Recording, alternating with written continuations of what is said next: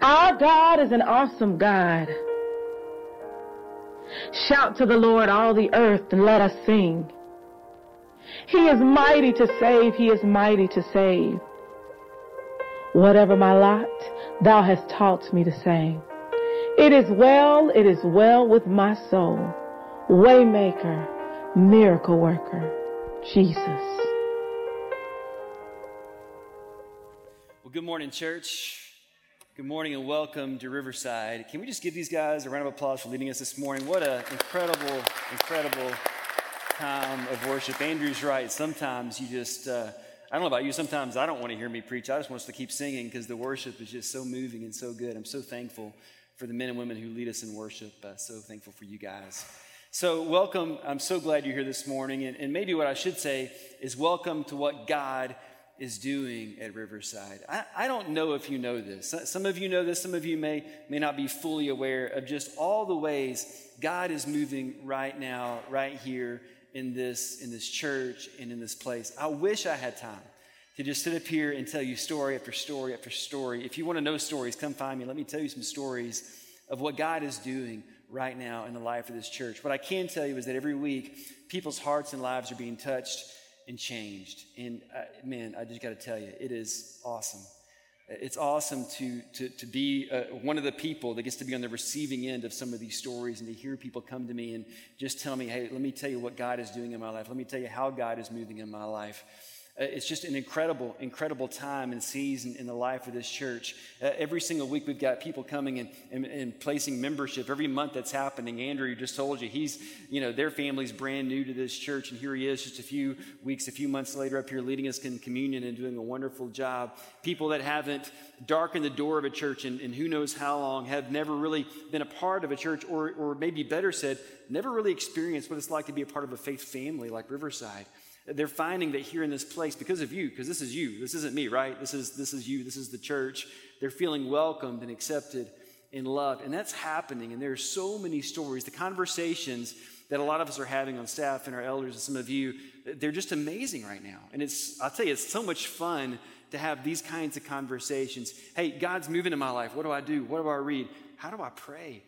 Have I missed the window to get baptized? Somebody asked me that question. Like, these are the kinds of conversations that we're having right now in coffee shops and over lunch here in Coppell and the surrounding areas. And it's just amazing to see how God is moving. And if you don't know, I want you to know. I want you to be encouraged. Let me encourage you. God is moving. The Spirit of the living God is living and moving in this church right now. And I know sometimes it's hard to see, especially in the summer.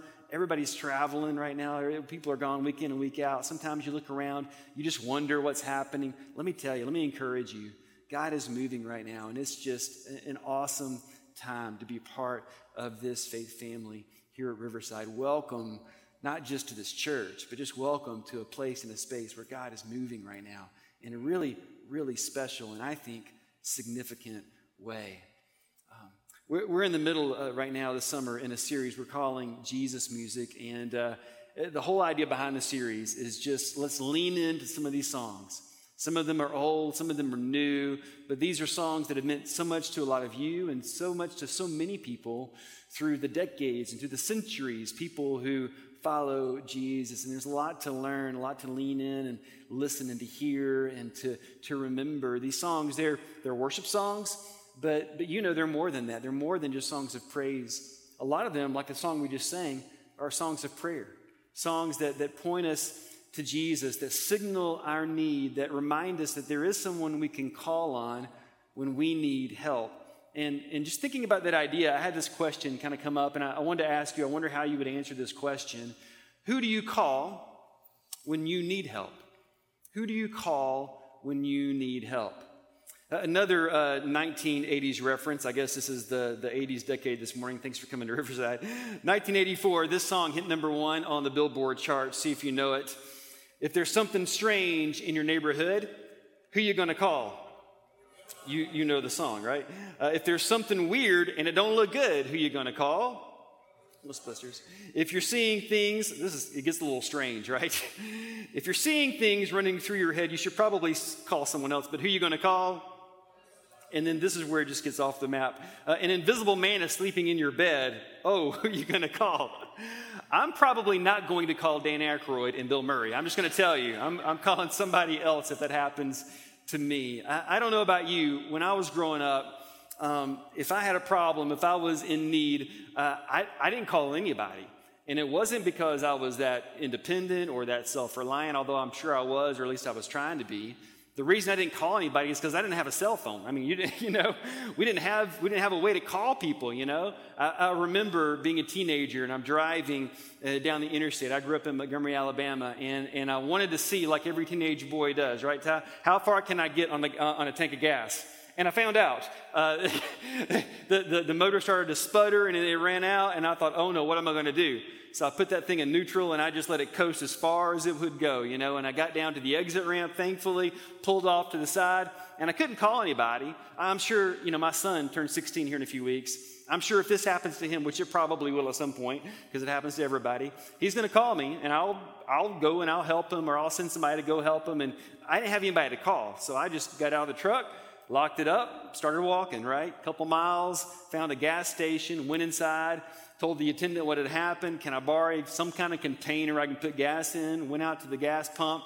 And back in those days, people, you could buy a gallon of gas for less than $1. Let me tell you, what a time to be alive.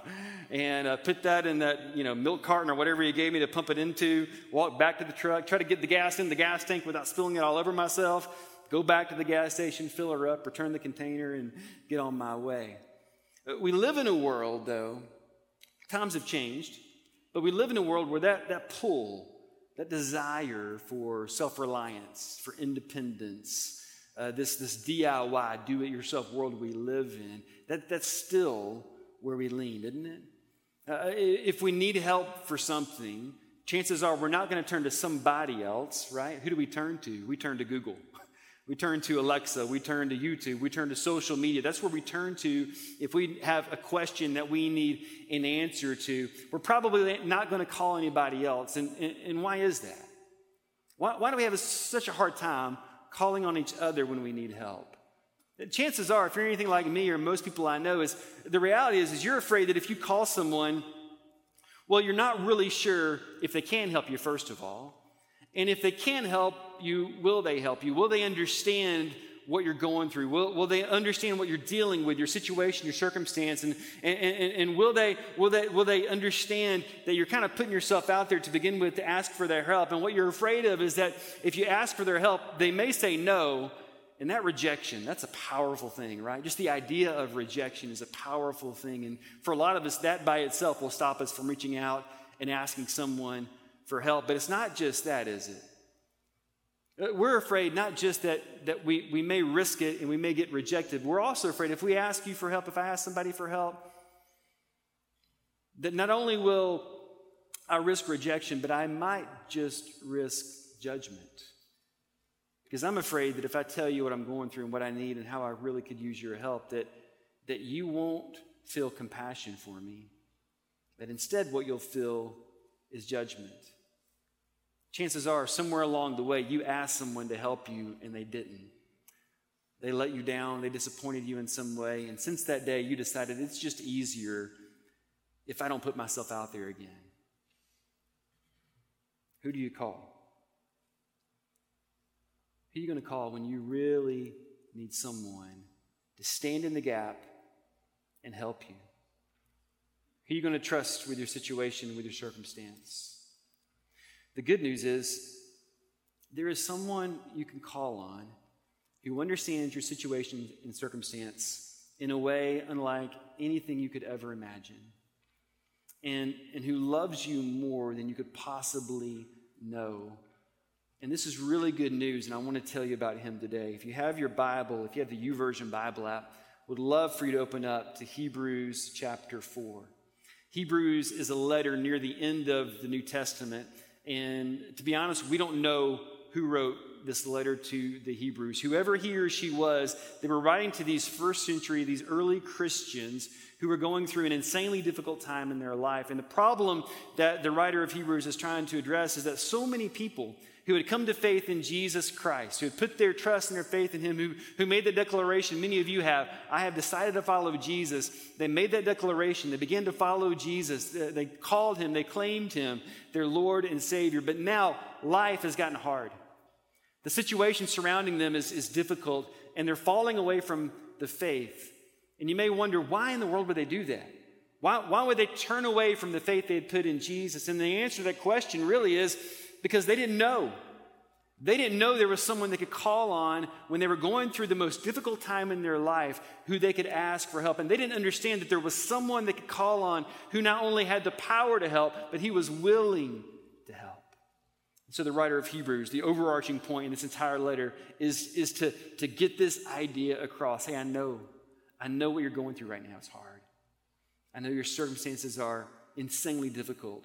But I want you to know you don't have to walk away from this faith, because this faith gives us a hope and an assurance and a confidence unlike anything you've ever known before. There's someone you can call on to help. And not only is he willing to help, he has the power to help. So Hebrews chapter 4, verse 14. So then, since we have a great high priest who has entered heaven, Jesus, the Son of God, let us hold firmly to what we believe. Now, if you're unfamiliar with this idea of a high priest, the writer of Hebrews is using this image from Israel's past to help them understand who Jesus is in the present. The audience, the recipients of this letter, they were Hebrews, they were Jewish, they were Israelites, right? And they knew their story. They knew how God had delivered their people from 430 years of Egyptian slavery and bondage and darkness. They knew how God had led them with a cloud by day and a fire by night. And they knew that on that journey, a 40-year journey from Egypt to the promised land, that they had been given instructions to build what's called a tabernacle, which is really a long word that means tent. And the cloud that was the presence of God that led them by day, and a fire by night that led them by night, whenever it stopped, they stopped. When it moved, they moved. When it stopped, they stopped. But when it stopped, they had the instructions to set up this tent that they had been given instructions to build, this tabernacle. And this tabernacle was the place where the presence of God would settle and dwell. It was the presence of God among the people of God. And this tabernacle, it had three main areas, right? The outer area, this was the place where the people gathered to worship, to offer sacrifices, to offer their praises to God. And then there was the space called the holy place. And this is where the priests were allowed to go in and perform their daily tasks and jobs. But then there was a curtain that separated the holy place from the most holy place. And the most holy place, this was where the Ark of the Covenant resided. Again, this was a symbol, a representation of the presence of God with the people of God. Wherever the Ark of the Covenant was, that's where the presence of God was. And it resided in the most holy place. And one day a year, the Most High Priest would enter into the most holy place to make atonement for the sins of the people. So one day a year he would go in. And remember this, the high priest was chosen from among the people. So the high priest understood the people, their weaknesses, their problems, their pain, their hurts, their sin. He understood all of that. And he would go into the most holy place to make atonement for the sins of the people. That word atonement, we talked about that a few weeks ago, but you may remember that word. Break it down. It really helps you remember what it's all about. To make atonement is to make at one with, right? What does sin do? Sin separates us from each other. Sin separates us from God. What does God want to do? He wants to make us at one with himself and, to be honest, at one with each other. This unity that's called the church. This is that unity that God wants for us and for us with him. The high priest would go in to make atonement for the sins of the people one day a year. He's chosen from among the people, so he understands them, but he's chosen by God. And because of God's great compassion, he's able to make atonement for the sin of the people. And this was all happening long before Jesus ever set foot on planet Earth. And so the writer of Hebrews uses this imagery. Since we have a great high priest, we We who follow Jesus, we believers in Jesus of Nazareth as the Lord and Savior of the world, we have a great high priest who has entered heaven. He's crossed the veil. He's gone into the most holy place. His name is Jesus. He is the Son of God. Because of all that, let us hold firmly to what we believe. Our high priest, get this, and this is not just important, this is powerful. This is transformational. Our high priest is a man from Nazareth named Jesus, okay? Fully human, born of the Virgin Mary. He lived on planet Earth for some 33 years. He was the Son of Man, right? So he's fully human, but he's also the Son of God. He's fully divine. He lived on the planet for some 33 years. Then he was crucified on a cross, buried for 3 days in a borrowed tomb. Then on the third day, he rose again. For the next 40 days, Jesus walks the planet, right? He's seen by more than 500 people. And then on that last day, he gathers with some of his closest friends and followers, his disciples, and they witness him ascend, him a return to heaven. And in that moment, what Jesus does, this is the last part of the gospel story, right? You know the gospel story. If I ask you, what's the gospel story? You'll probably say, well, it's the death, burial, and resurrection of Jesus. Yeah, that's right. But there's one more piece. Don't miss this part of the gospel story, right? Yes, it's the death, burial, and resurrection of Jesus, but then Jesus ascended to heaven and he crossed over into the most holy place where the presence of God dwells. And right now, today, right here, right now, it is 11:50. Right now, there's a man from Nazareth who is seated by the right-hand side of the Father in heaven, pleading for you. And he understands everything you've ever gone through because he walked this planet. He lived this life. He's gone on this journey, and he knows what it's like to be human. The Hebrew writer says, this high priest of ours in verse 15, he understands our weaknesses, for he faced all of the same testings we do, yet he didn't sin. You see, the Hebrew writer wanted these early Christians to know that yes, you're going through a difficult time, and it's insanely hard right now. But you don't have to let go of your faith. You don't have to give up on God in the middle of your circumstance. You can hold firmly to what you believe because Jesus ascended to heaven.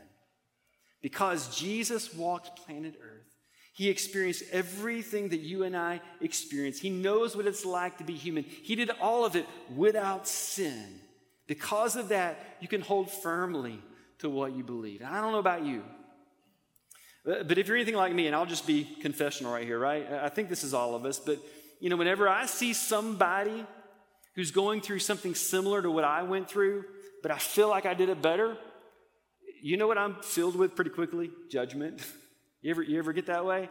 You see somebody that's going through something similar to what you went through, and you look at them, and instead of being filled with compassion, your first move is judgment, right?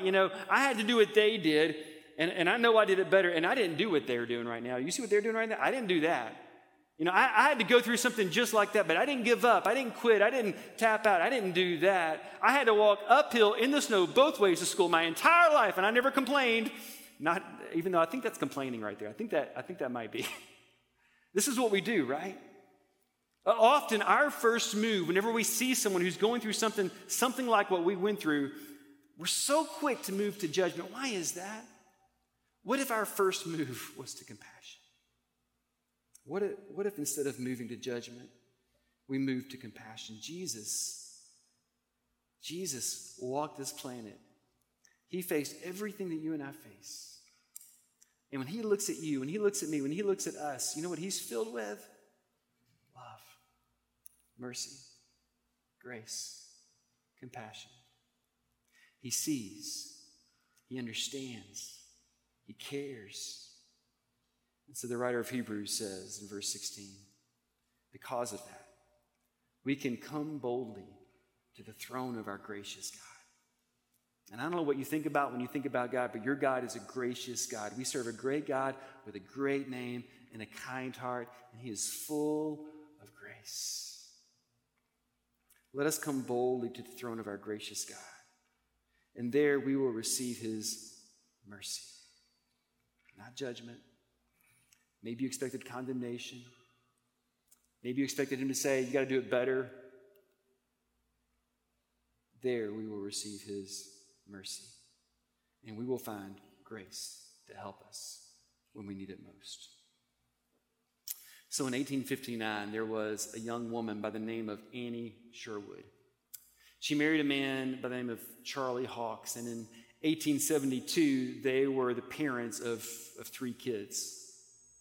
Annie and her family belonged to the Hanson Place Baptist Church in Brooklyn, New York. And I want you to hear something that Annie once wrote. These are her words.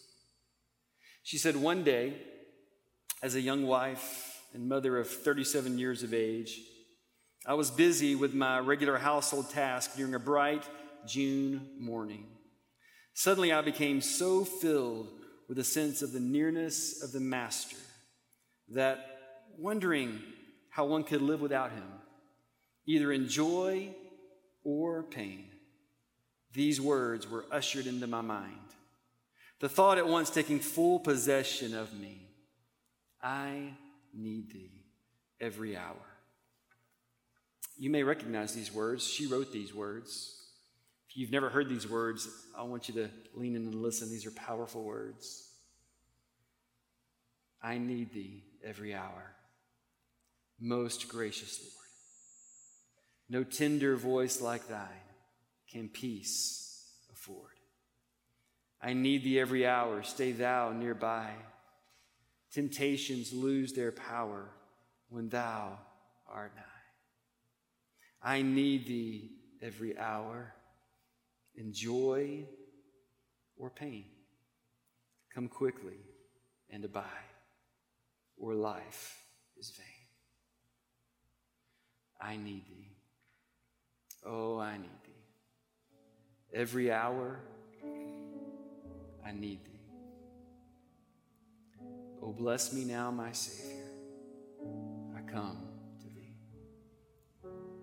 Annie realized something that day that some of us have come to know, and some of us, if we're honest, we're still learning, right? We weren't created to be independent, to be self-reliant. We live in a DIY world, but we were never designed to do it ourselves. The truth is, we need each other more than we know. And the truth is, we need Jesus more than we know. And the good news is that Jesus understands everything we're going through. Jesus knows what it's like to have a bad day. Jesus knows what it's like to be betrayed by friends. He knows what it's like to be stabbed in the back by one of his closest friends. He knows what it's like to be abandoned by those who he considered his closest friends. Jesus understands all that. Jesus knows what it's like to be let down. He knows what it's like to feel like he's all alone. Jesus knows what it feels like to feel like the whole world is against you. Jesus knows, he understands that. Jesus understands pain. He understands loss. He understands grief. Jesus knows what it feels like to lose someone close to you, to lose a friend. Jesus has been tempted and tried. He's been beaten and bruised. He's been spit at. He's been mocked. He's been slapped. He's been crucified, tortured, and even killed. And Jesus did all of that. And this is truly amazing to me. He did all of that and he never sinned, not even once. I don't know about you. I have much less worse days than that, and I sin all the time. Can I be honest? I've got problems. I've got struggle. I've got pain. I've got all this, and if we're being honest, I bet you do too, right? Jesus did all of that. He never sinned, not even once. And you would think, having lived the life that he lived, having endured all that he endured, having gone through everything he went through, and doing it perfectly, never sinning once, you would think that looking down on you and me in our situation, giving the comfortable lives we live in, and the things that we go through, that when we do slip up, when we do mess up, when we do make those bad decisions, and we do things that we're ashamed of and embarrassed of and don't want anyone else to know about, you would think when he looks on us, what he would have for us is judgment. And you wouldn't fault him for it, would you? You would think when he looks down on us, what he would have for us is condemnation. But you know what he has for us? When he looks on us, having endured this life and gone through everything we've gone through, when he looks at you and me, what he feels for you, what he feels for me is love. He is filled with compassion. And there in the presence of Jesus, that's where we find the mercy and the grace that, if we're honest, we need. We all need more love than we deserve. And there in the presence of Jesus, that's where we find the grace and the mercy and the love and the compassion when we need it most. Who do you call when you need help? I want to suggest today that you call the same person that Annie called when she was in her home in Brooklyn, New York that day. Call in the name of Jesus. He understands your weakness. He understands your pain. He understands your situation more than you could possibly know. How do you call in the name of Jesus? Well, it's an ancient spiritual practice that we called prayer. And if you don't know how to pray, come find me, come find Jason, come find Zach, come find one of our shepherds, come find someone else in this church who maybe has a little experience with praying. We would love to help you know how to pray. One of my favorite questions, I tell you, stories are happening all around us. One of my favorite stories is someone came to me and said, "Can you help me know how to pray?" Oh man, can I? I would love to do that. I'm not the expert, but let me just tell you, I would love to help you learn how to pray. There are lots of ways to pray. But one of the simplest ways to pray is to just do what Annie Hawks did that day. Just talk. Just talk to God. Tell him what you need. You can come boldly before the throne of your gracious God. And you can cast all your cares on him because he cares for you. And when you come to him with all of those anxieties and fears, all those cares and concerns, what you're going to experience in his presence is mercy and grace. Jesus knows.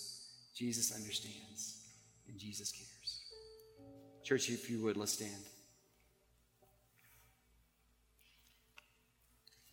So if there's something strange and it don't look good, who do you call?